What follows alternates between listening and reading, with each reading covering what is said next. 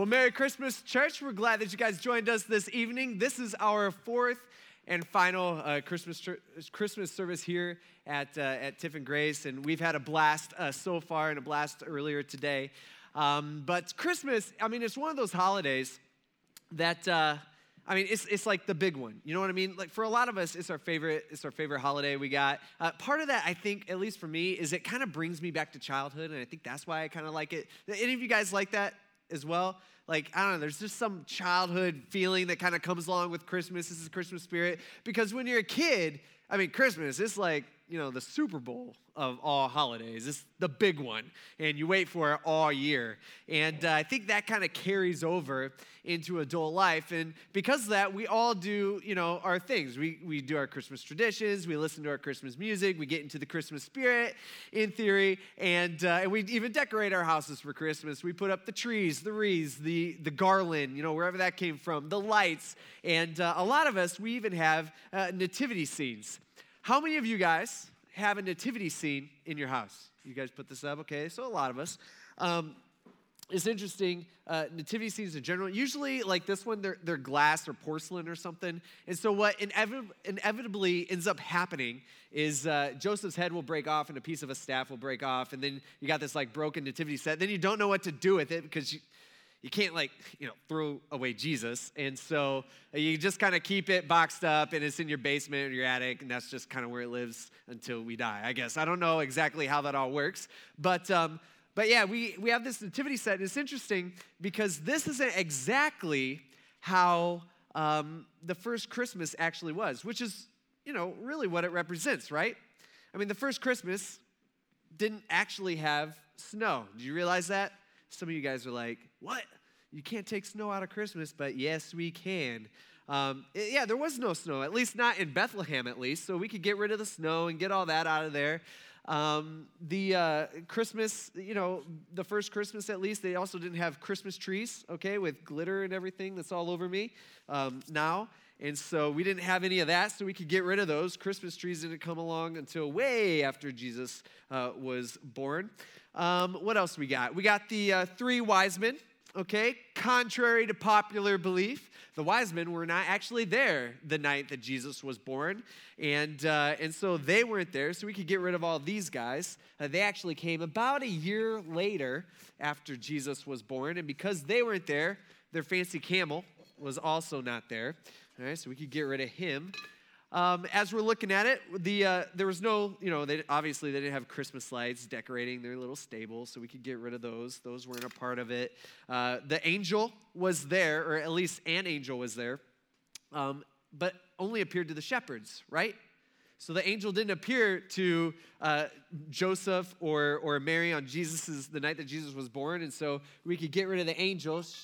He or she wasn't looking down on baby Jesus, and also the shepherds, they were there, right? These guys did come and worship Jesus, but they were only there for a little bit amount of time, okay? They weren't there for very long. They were out at night, and then they came, they found Jesus, they celebrated, and then they left celebrating even more. And so those guys weren't there. The star, a lot of us, we have this idea, of Christmas is like, the giant star hovering over the little stable and looking down and shining like a ray of light onto Jesus. Well, the wise men were following the star, and that, again, wasn't until like a year later or so.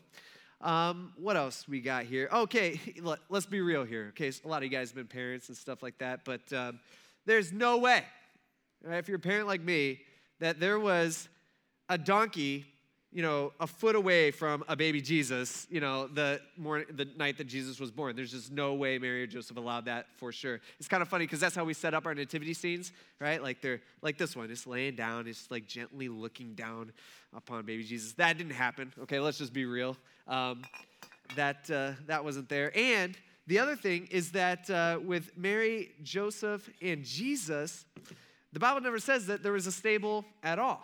We know that Mary laid Jesus in the manger, but that probably was outside. Or if it was indoors, it was probably within a cave or something where animals stayed. And so really that's gone. And so what are we left with? How the real first Christmas actually went? It was actually just Joseph, Mary, and baby Jesus for most of the night. And so that's what it was. And some of these things were added by tradition. Some of it, comes from our culture and stuff like that. But here's the deal. Sometimes when we jumble it all up, it's hard to remember how much of a big deal Jesus' birth was all by itself. And so roughly 2,000 years ago, an uneducated, lower middle class, old man decided to sit down one day and write about it. Now, his name was John, and he wasn't there actually, at Jesus' actual birth, because John was a few years younger than Jesus, and so John was, obviously not born yet. But John was arguably Jesus' best friend, at least according to John, and we could probably take him at his word.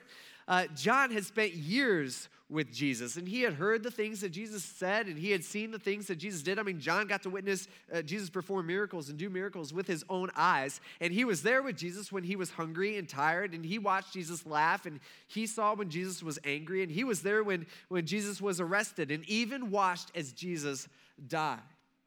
And so at the end of John's life, he decides to sit down and write what he saw and knew about Jesus' life. And he's actually not the first guy to do so. By the time John, he sits down and he writes his account of Jesus' life, there's already 3 other accounts. The first one was Matthew. Matthew was also a contemporary of John. Matthew was a disciple, kind of like John was, and so he was an eyewitness to all these things that Jesus said and that Jesus did as well. And so Matthew writes down his account. He had done this years before John did, and he writes it mostly to the Jewish people. You also had an account that was written by a guy named Mark. When Jesus was out doing his thing and was doing his ministry, Mark was probably a young teenager at that point. He was a kid, and so he grew up and he wrote down the things that maybe some of the things that he even saw and heard Jesus said, and he wrote that in his account. There's also an account by a guy named Luke. Luke was actually a Greek doctor who kind of separated himself, and Luke investigated and he interviewed a bunch of eyewitnesses around him who saw what Jesus said and did. And so he took all that and kind of put it all together, and he wrote his account of Jesus' life. And then here's John, again, at the end of his life, writing his account of Jesus' life. And it's interesting because John doesn't start with the Christmas story, which you would think is where it would all begin, right? Jesus, being born and as a little baby. He doesn't talk about the shepherds or the manger or, there's no room for them at the end or anything like that. He doesn't even talk about Mary and Joseph. He doesn't talk about his grandparents either. He doesn't talk about his genealogy like Matthew does. All right, what John does, and it's so crazy, John goes all the way back to the beginning, really to the beginning of time. This is how he starts off in John chapter 1, verse 1. He says, in the beginning was the Word. Now, to a lot of us, especially, if you've been attending for the last few weeks, this should sound familiar to us because this is what we've been looking at for the last few weeks here at Grace. This is actually how the Bible begins, right? In Genesis chapter 1, verse 1, in the beginning. This is what John does. John goes all the way back to the beginning of time. Again, something that we've been looking at, where we have talked about how God created this perfect place. I mean, it was perfect. There was no sickness, there was no fighting, no frustration, no guilt, no shame, no growing old, no back pain, no freezing cold temperatures, which would be so nice. None of that. There was not even death. And so God created this perfect home, and then he created Adam and Eve, and he placed them in it. And he created them perfect as well. And it's even more than that. God had a perfect relationship with his creation. He had a perfect relationship with Adam and Eve that they would come and they would just hang out with each other. I mean, picture that for just a second.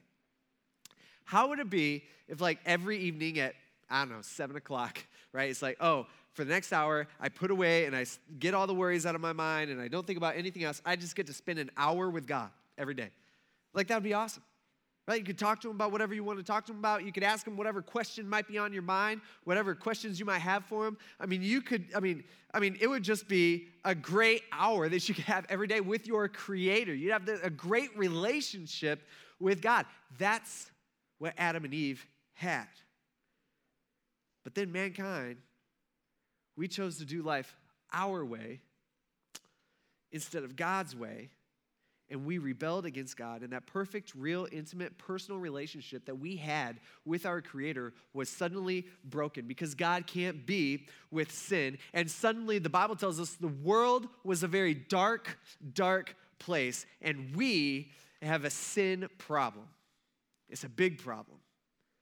As you continue reading the book of Genesis, right at the very beginning, what we see is we see the first family just splinter apart. And as they realize, what they've done, and even God comes down, he confronts them, and they have to witness death for the first time in their life. And they, I think, begin to understand how different their lives will be from this point forward. And you know what God does?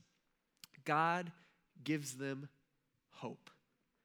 It's the first good news ever uttered really in the history of the world. It's actually a ray of light in this sudden dark, dark world. And what God tells them, he says, here's the deal, Adam and Eve, someday I will send a child. Someday a child will be born that will crush Satan and that will fix your sin problem. And so what's interesting about the book of John is that's where John begins.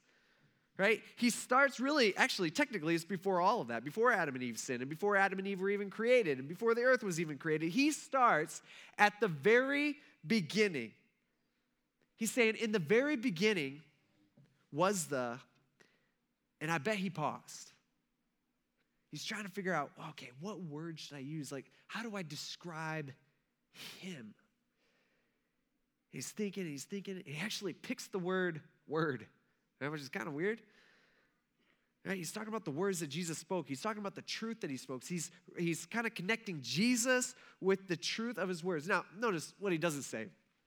He doesn't say in the beginning was a word, right? In the beginning was an opinion, or in the beginning was a truth. It might not be your truth because your truth might not be my truth, and we might have different truths. That's not what he's saying. No. He says, in the beginning was the word, meaning in the beginning was the truth, and it was God's words. It was actually the same words that God used to speak everything into existence. That's how he chose to do it, through words. And so that's where John begins. He's like, that's perfect. All right, in the beginning was the word, was the truth, and the word was with God, and the word was God. Now, if you're like me and you're reading this, you're like, okay, well, I don't understand what this means. How could you be with God and also be God? Like how could the word be with God and be God at the same time? Like, I don't understand. And I just want to say, of course not, because you ain't smart enough, okay? Either am I, all right? That's just not how it works. There's no human language that can fully describe God, and there's no human that can fully understand God. You know why? He's too big. All right, we can't get it. Like, our minds are struggling here. And I bet John, as he's writing this, I bet John is struggling here because he's just like sitting there and he's just like, how do I describe this? Like, he's too big. Like, he's boggling my mind. There's not enough words. There's not the right words. They don't exist to fully describe who he is. And it's interesting because I think maybe in the next verse, I think he kind of starts over. He's like, okay, so in the beginning was the word was with God, and the word was God. Okay, that was hard to understand in and of itself. And then he's like, let me try again. In verse 2, he says, and he, meaning Jesus, or how he describes the word, he says, and he was with God in the beginning, which he's already said that, and all things, by the way, were created through him, and apart from him, not one thing was created that has been created. And so here he is, right? He's saying, right, God was there in the beginning. And he's saying this is a big deal, right? It's interesting because people, there's people all over the place where, we believe that nothing happened to nothing and out came something. Like, that's how the world works. And what you're doing there is, no matter what, like every single one of us in this room, whether, you're not too sure about this whole God thing, you just don't know where you're at, and that's, if that's you, that's fine. But what you're doing is you're putting your faith in something.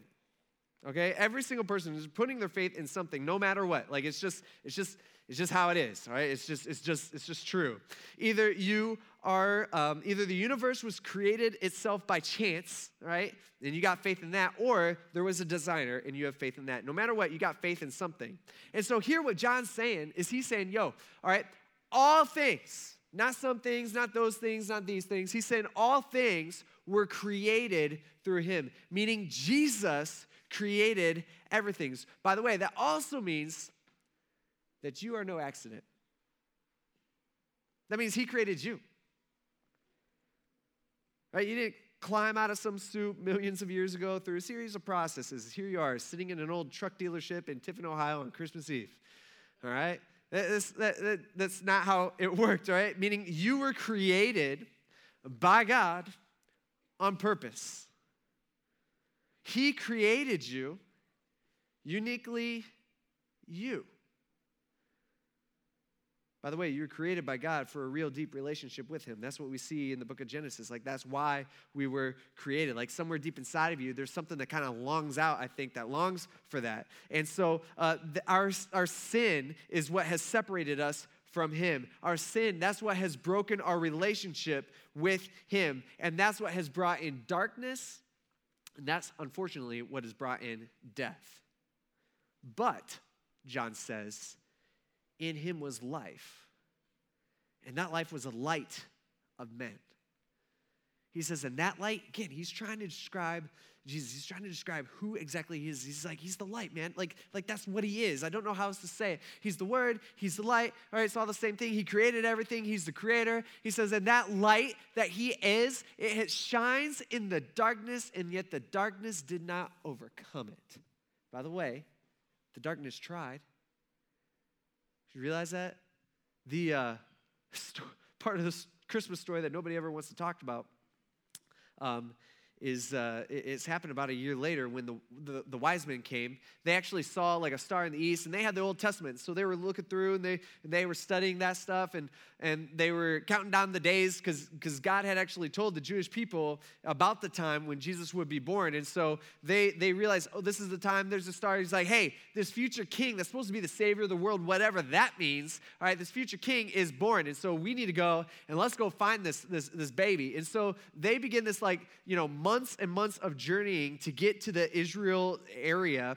And when they get there, all right, they go straight to Jerusalem because that's kind of the capital city. That's where the temple is and everything like that. And so when they get there, they go straight to King Herod, who happens to be, he's not technically a king, it's just kind of his title. He's a governor of the area of Israel for Rome because Rome owns everybody at this point in history.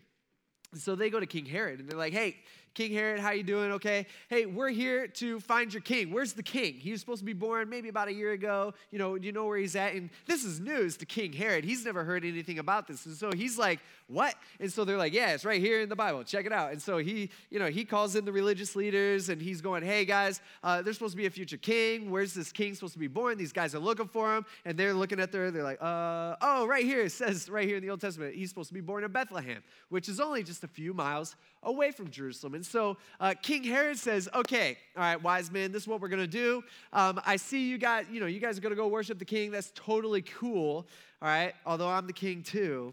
And what I want you guys go give them your gifts. You got some really nice gifts here. They're going to love it. Okay, you guys go give the gifts. But then I want you to come back and report to me, and I want you to tell me where he is and exactly where he is and who his parents are and everything that you can find out because I want to worship him too.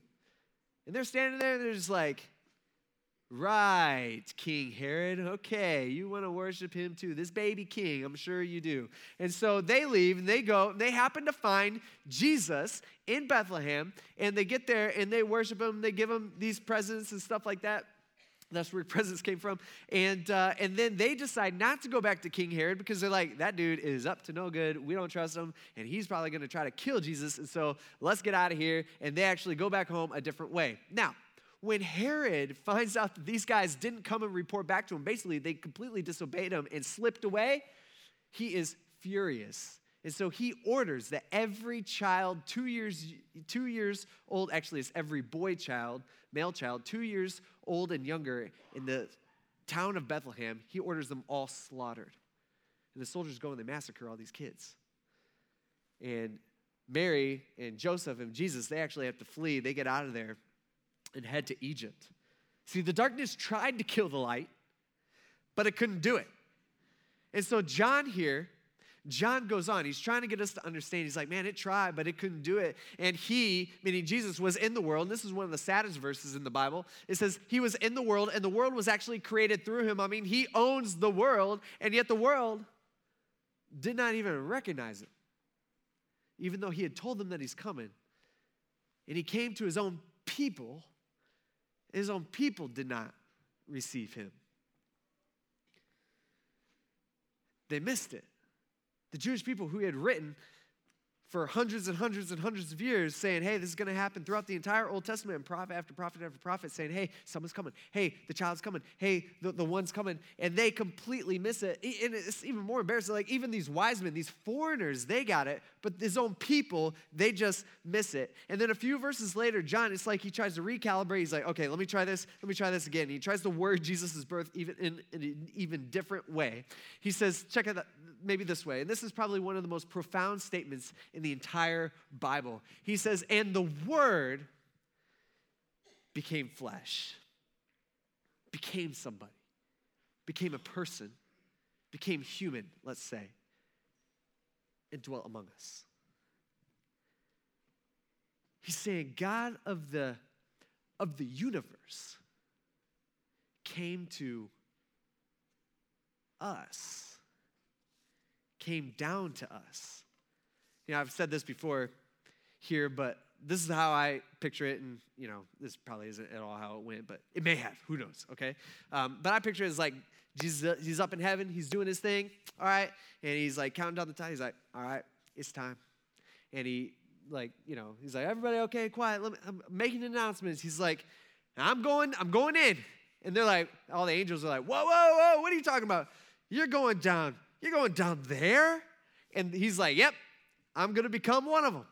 And they're just like, look at it, though. It's so dark and dirty and sinful and nasty. Jesus, if you're going down there, don't touch anything, you know, while you're down there.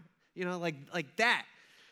See, Christmas is a lot more than just presents and spending time with family and Christmas trees and nativity sets. By the way, Christmas is a lot more than Mary or Joseph either. It's not about them. In fact, every person who had anything to do with this child actually became a footnote in his story.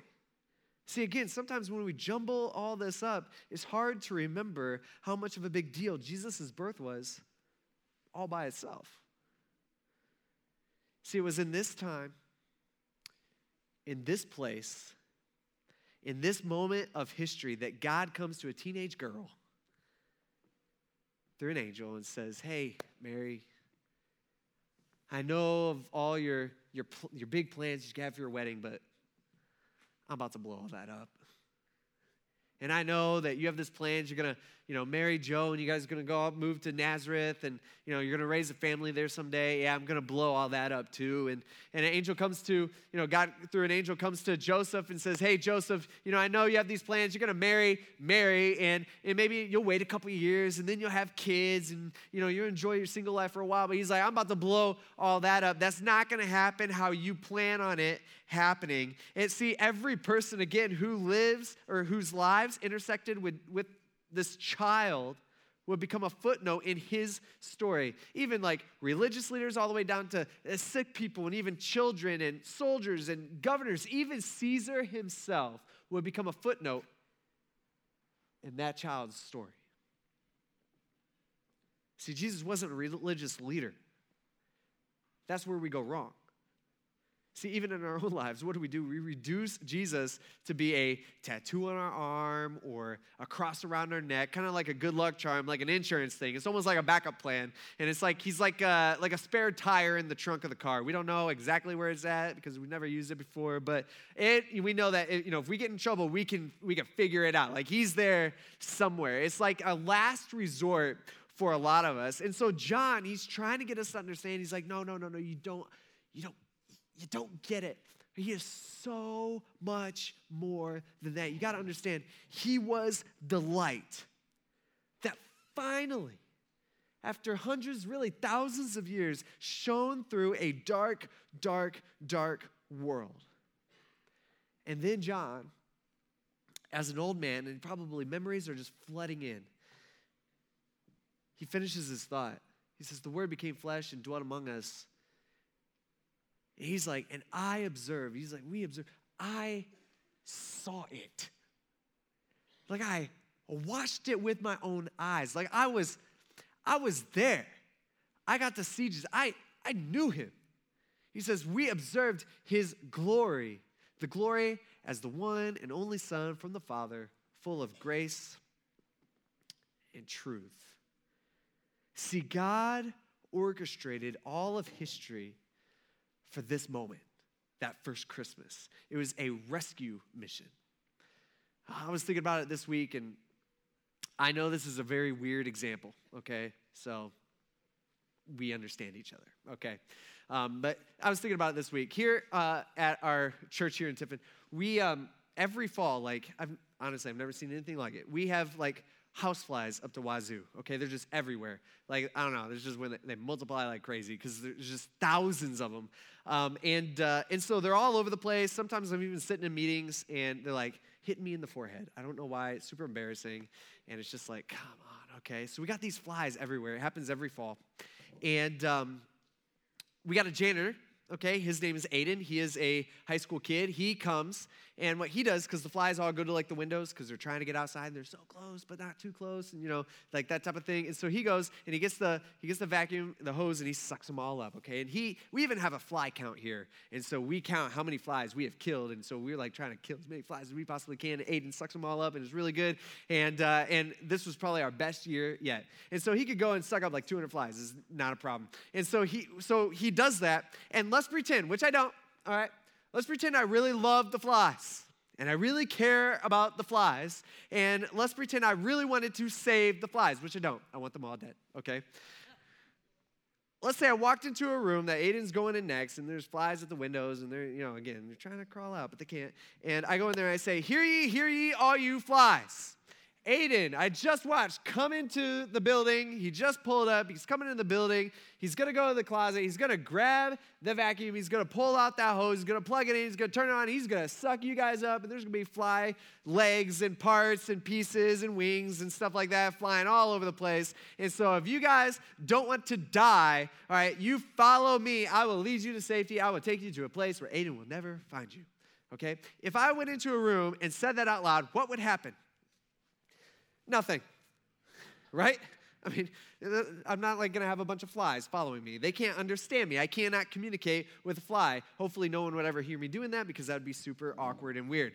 And so if I went in there, nothing would happen because I can't communicate with a fly. If I wanted to save the flies, and if this was even possible, if I wanted to communicate with a fly, I'd have to become a fly. And I have to go grow up in the little fly village, wherever that is. If I could find the fly village, that would be a different story. I would like to find that, but I don't know where it's at. All right? I'd have to grow up in the little fly village, and I have to learn fly things, and I have to learn how to fly like a fly, and learn how to climb up walls like a fly, and all that kind of stuff. And one day, when the time is right, I'd have to, gather up all my little fly buddies, and I have to say, hey, fly buddies, all right, this is what we're going to do. Attention, all flies. Aiden just pulled up. He is going to go get the vacuum. He's going to suck all of us up. You guys just follow me. I will lead you to safety. And then maybe I get a few. Now, that's not exactly what Jesus did, right? Right? But it's kind of close, all right? He became one of us. He stooped down to our level, became one of us to save us. See, he's God. And he left his throne to come down into the darkness for us, meaning he became killable for us. And that's what John's trying to get us to understand. See, he even talks about this even at the end of his book. This is how he starts off. This is kind of how he ends. At the end of his book, John, he's trying to tell us the reason why he's even writing the book of John. And he says this. He says, Jesus, in chapter 20, he says, Jesus performed many other signs in the presence of his disciples, which is him, including him, that are not written in this book. In fact, later on, the next chapter, the last chapter, he even says, man, if you took all the books in the world, that could not contain all the things that Jesus said and did that I got to see. Like there's just so much stuff, right? But he says, but the ones that I wrote down, or these that are written, I wrote so that you may believe that Jesus is the Messiah, that he is actually the Son of God, and that by believing you may have life in his name. See, he's telling us right up front. He's saying, hey, here's the reason why I'm writing you guys. This is why I'm sitting down and writing this account of who Jesus is. I'm writing so that you may believe. I'm not writing so that you may have some suggestions on how you can be a better person. Or I'm not writing so that, here's some tips and tricks of how to be a better parent. Or here's some life hacks on how to achieve your goals, become successful in this life, God's way, whatever that means. No, he's saying, I'm writing you so that you may choose to believe, so that you can be saved. See, Jesus is a king who allows us to decide. He invites. He never forces. And when we choose not to submit to the king, really what we're doing is we're choosing not to participate in his kingdom in this life or the next. Which means if I opt out, I miss out. This is what I want to do as we close tonight. And we don't ever do this. But let's all, real quick, I'm just going to ask a couple questions. Let's all close our eyes, bow our heads real quick. Here's my first question. How many of you are, let's say, 100%? Meaning that you know that at some point in your life, you have actually given your life over to Jesus. Like you have surrendered to him, that you have started and began that relationship with him. And you are 100%. I'm not saying you're 80% or 90% or pretty sure. I'm saying you are 100% that you have given your life over to him, that you've surrendered to him. If you just slip your hand up real quick. All right. Put your hands down. Next question. How many of you, if you're completely honest with yourself, man, you just don't know. You're a pretty good person. And yeah, you pray to him sometimes, and you try to do that more, and you try to be a good person at work and at home, and you go to church sometimes, and you got all that stuff going, so you're like, well, that should count for something, but besides all that, you're like, man, I hope my good stuff outweighs my bad. Like I'm not 100%, but maybe I'm like hovering at 85%, or maybe you're being honest with yourself, maybe more than you have in a long time. You're just like, you know what? I don't know. If you would, just slip your hand up real quick. All right, with our eyes closed, here's the deal. You can put your hands down.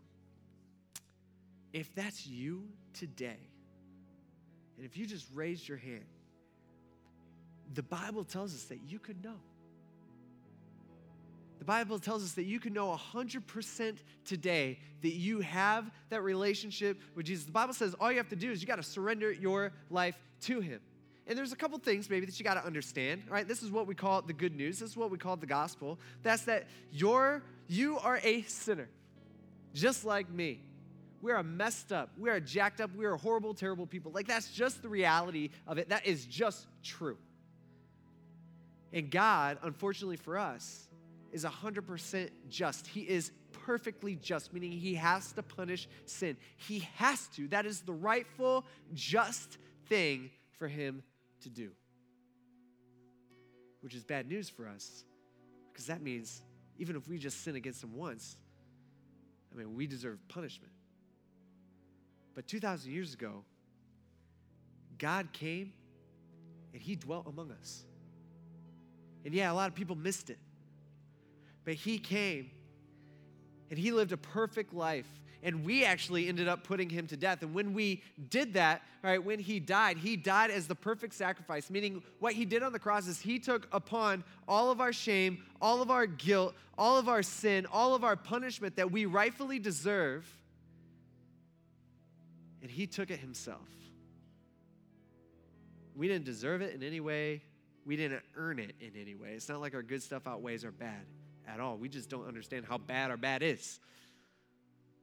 And so when he did, the Bible tells us that we have the opportunity to receive that free gift. That's what the Bible describes it as, a free gift. All we got to do is surrender our lives to him. We got to start that relationship. By the way, it's that relationship, that personal relationship that we were created to have from the beginning of time. In the perfect world that he had set up somewhere deep inside of us.